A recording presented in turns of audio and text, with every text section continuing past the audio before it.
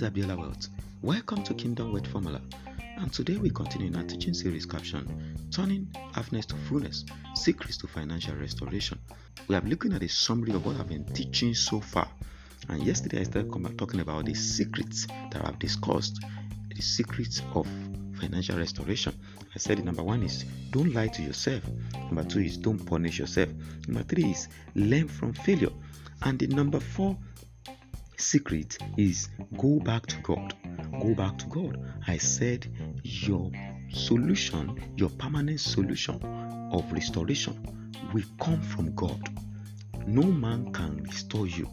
No matter what you have lost financially in time of crisis, you need to go back to God to know what you need to do at this present time for you to be able to get back on your feet financially. God is the only one that can restore you fully. And I said the 3 things that you must ask when you go to God, or that you must do when you get to God, is number 1, give thanks, for it is no more than that. Number 2 is you should pray for God's mercy where you've missed it. Sometimes you may be the one that have caused the problem that made the money to a loss. Then ask for mercy of God, for the forgiveness of God in any way you have missed it, or you have opened the door for devourer to enter into your finances. And number 3, I said ask God specific question. You must know what you need to do at this time. Ask God what really went wrong.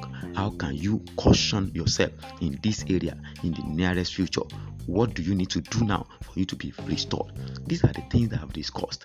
And for anyone that have not been listening, or that you join us in the middle of this series, you can get all this series on anchor.fm, www.anchor.fm, and when you get there, just type Kingdom Wealth Formula Podcast. Search for Kingdom Wealth Formula Podcast. You will see all this episode and of this series. You can listen to them, and if you want to order for it, you can chat me up on WhatsApp at +234 813851106. God bless you. See you tomorrow. Stay connected.